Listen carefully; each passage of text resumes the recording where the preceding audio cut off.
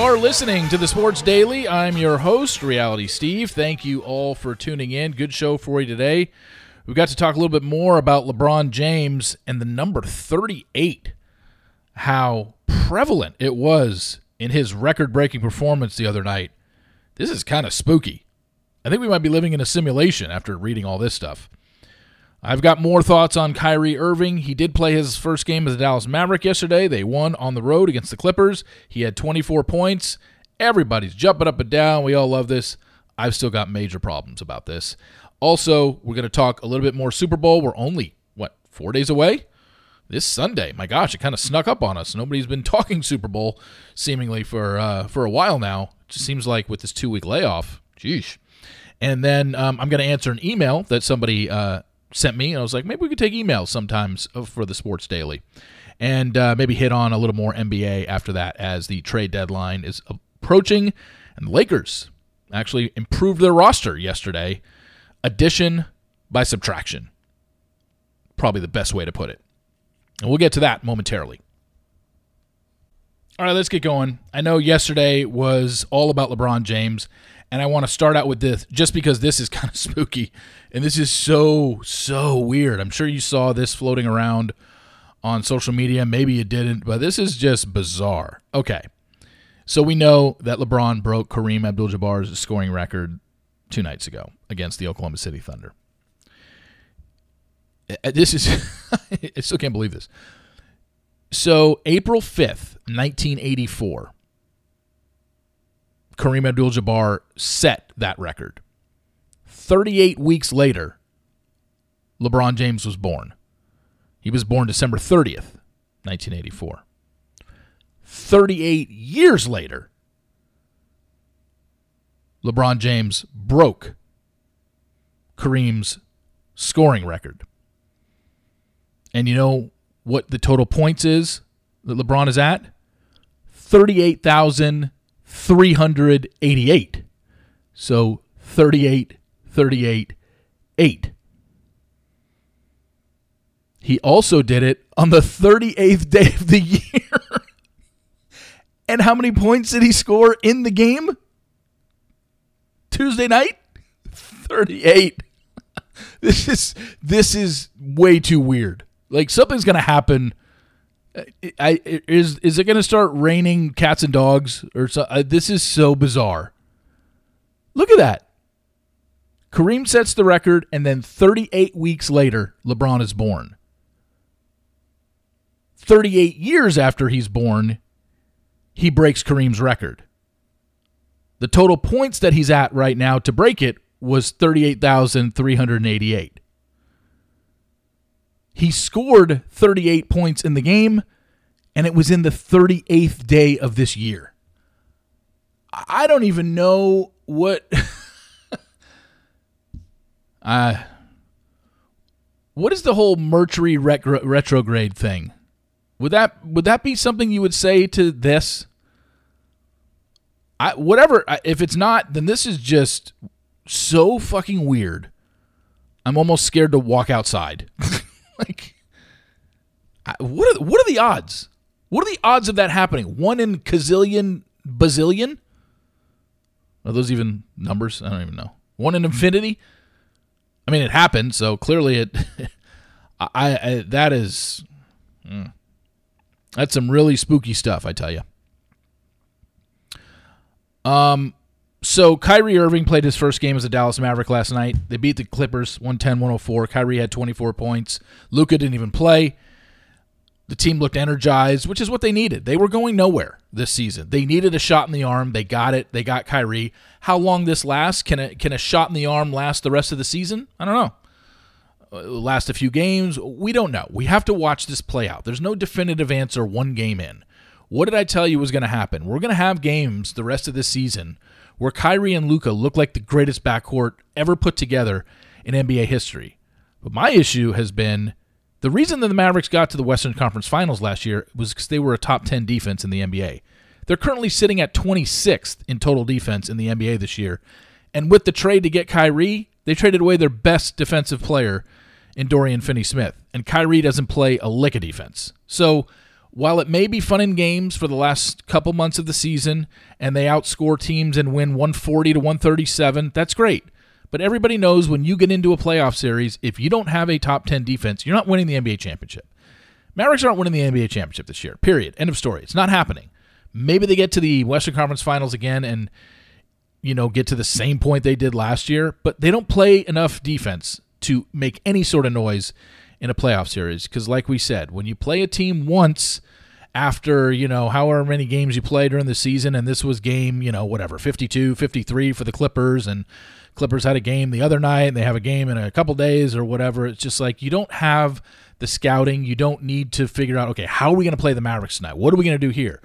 When you play the same team in a 7-game series every time for 7 straight games, everybody knows everybody's plays. You're dialed in. You know exactly what you have to do. It's much, much harder, which is why you don't see a lot of 7 or 8 seeds just marching their way to the NBA Finals and pulling off a bunch of upsets. The team with the most talent usually wins out in the NBA. It's probably the sport where we have the least amount of upsets in terms of teams winning the whole thing. Baseball, we get it all the time. Wildcard teams win the World Series all the time. We've seen it in the NFL where teams come out of nowhere. The Philadelphia Eagles, were 9-8 last year in a first-round exit, and now they're 60 minutes away from winning the Super Bowl. It happens all the time. Basketball, very rarely does a team win the NBA championship that just got hot. It just doesn't happen. College basketball, yes, the most talented teams usually get to the Final Four and whatnot, but yeah, in the NBA Finals, the most talented teams usually end up winning out, and the Mavericks just don't play enough defense. I've watched it enough this year. They don't care about playing defense. But with Kyrie and Luka on the floor, are they going to be able to put up points? You bet your ass they will. And they'll be exciting to watch. But come playoff time, when a team focuses on them for a full 2 weeks straight, and and Dallas is still going to win some games just because Luka and Kyrie are that good offensively. But over a 7-game series against some of the better teams in the West, maybe they get to the second round. I don't think they're a Western Conference final team this year. But anyway, I did want to talk about Kyrie because, like I said, this is what I expect. There's going to be a love fest for at least the first month or two. And if it's not, then it's even worse of a trade. But, I think with Kyrie, he's he's a guy that when he talked about in the press conference, his first press conference as a Dallas Maverick, he was talking about, he said, I work extremely hard at what I do. No one ever talks about my work ethic, though. Everyone talks about what I'm doing off the floor, so I just want to change that narrative. Well, okay, Kyrie, just stop there. Why do you think they talk about what you do off the floor? It's because you give them a reason to. Kyrie, did you realize, obviously he realizes this, and I hope NBA fans realize this as well when I talk about one of the most selfish men in America. In the NBA, and why I said America, but in the NBA, this is a guy that New York City had a workplace vaccine mandate, and they said if you're not vaccinated, you cannot go to work.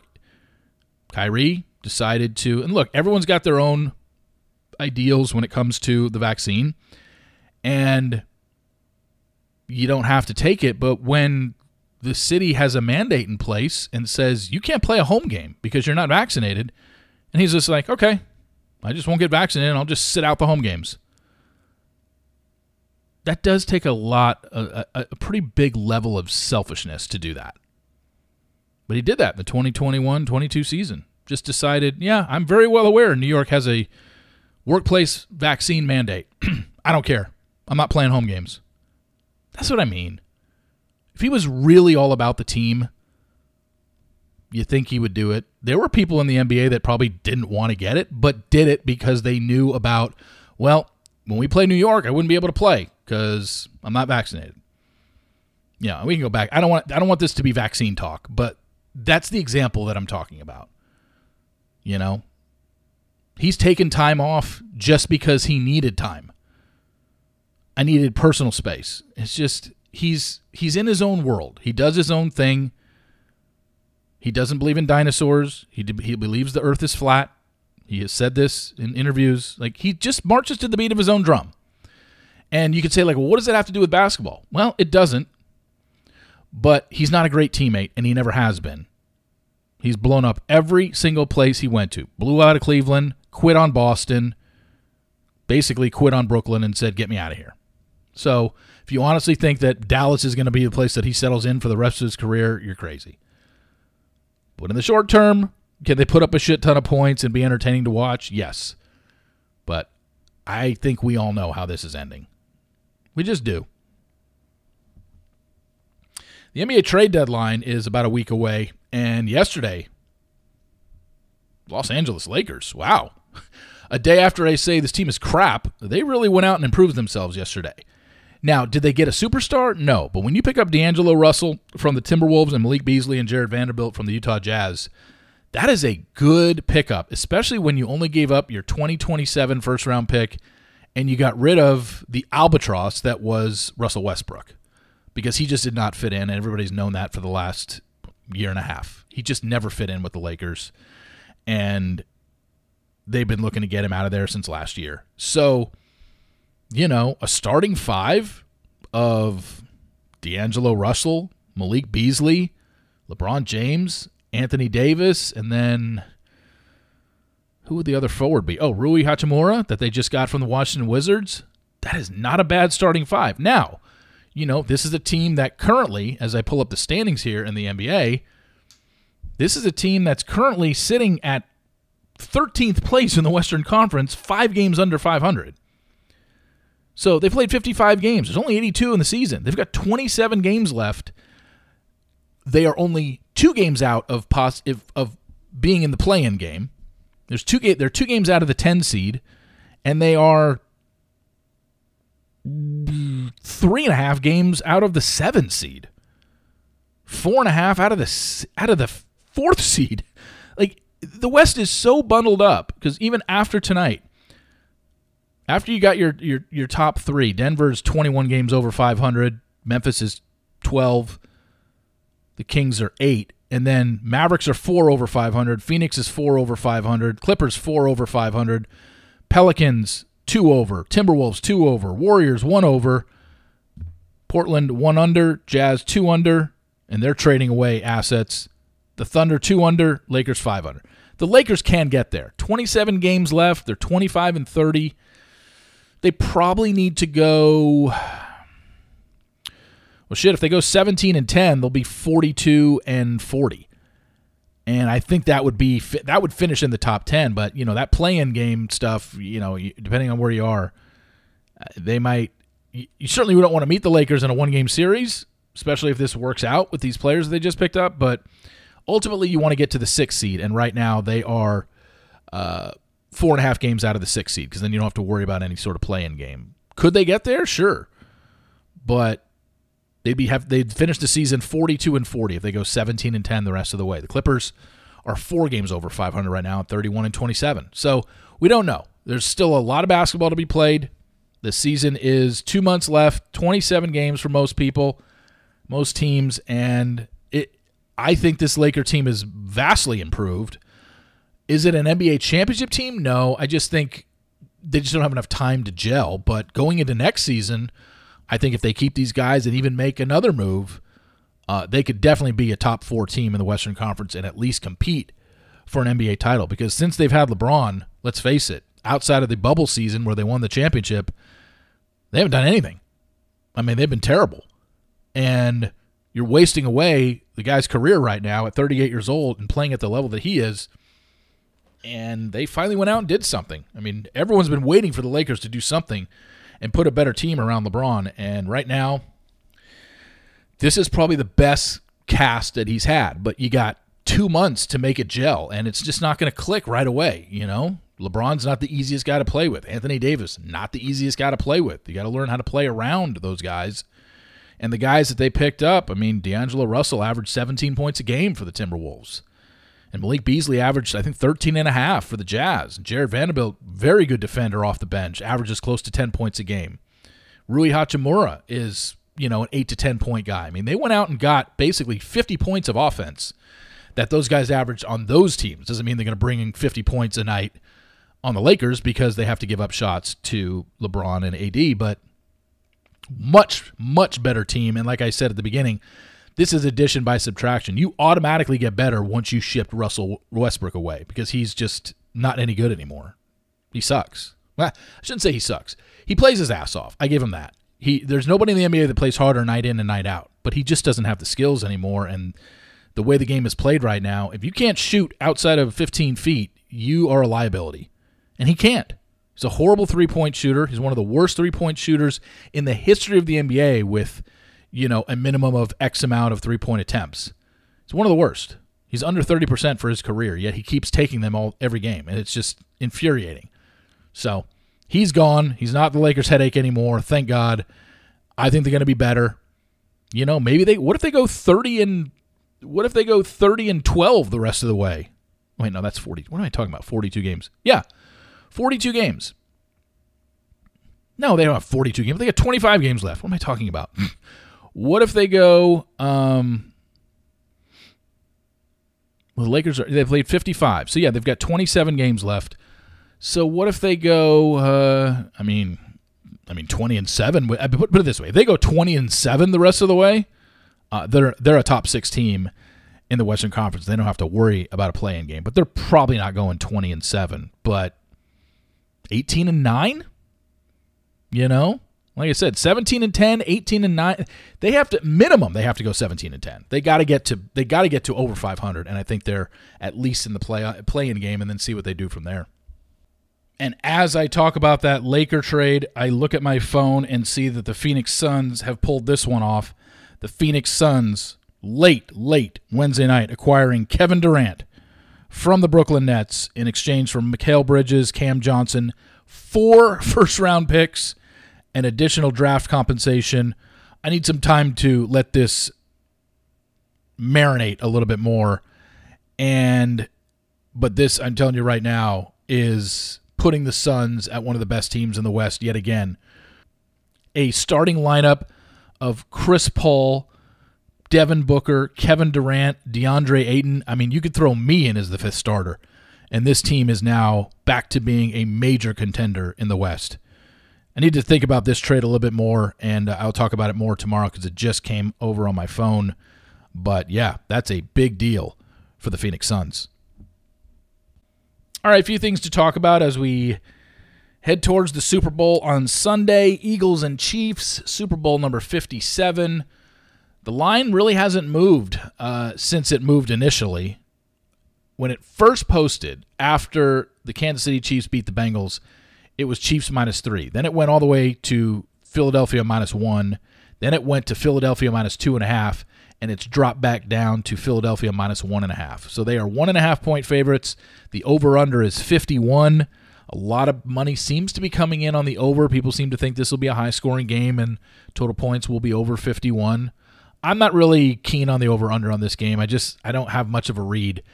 It's funny because the first weekend, in Wild Card weekend of the playoffs this year, all 6 games went over. And then in the divisional round, all 4 games went under. And then last week in the championship games, both of those went under. So you had 6 straight overs to start the playoffs, and now we've had 6 straight unders since. So again, flip a coin on over-under. And you probably flip a coin on the game too, because you can talk about this game till you're blue in the face and you're not going to really get anywhere. But one thing that I did talk about yesterday in regards to the Eagles, like what is the best unit on the field?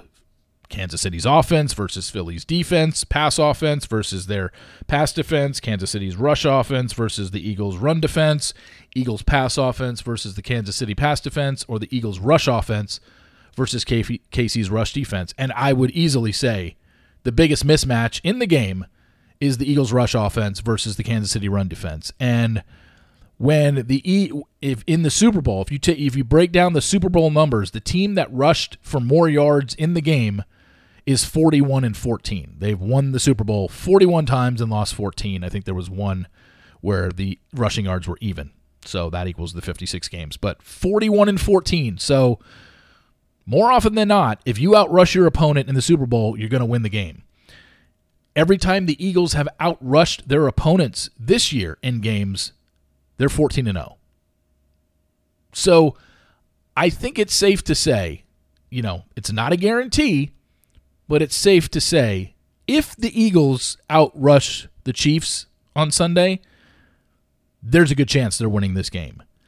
The numbers bear it out. They've never lost a game this season outrushing their opponent, and the leading rusher in the Super Bowl is 41-14 overall.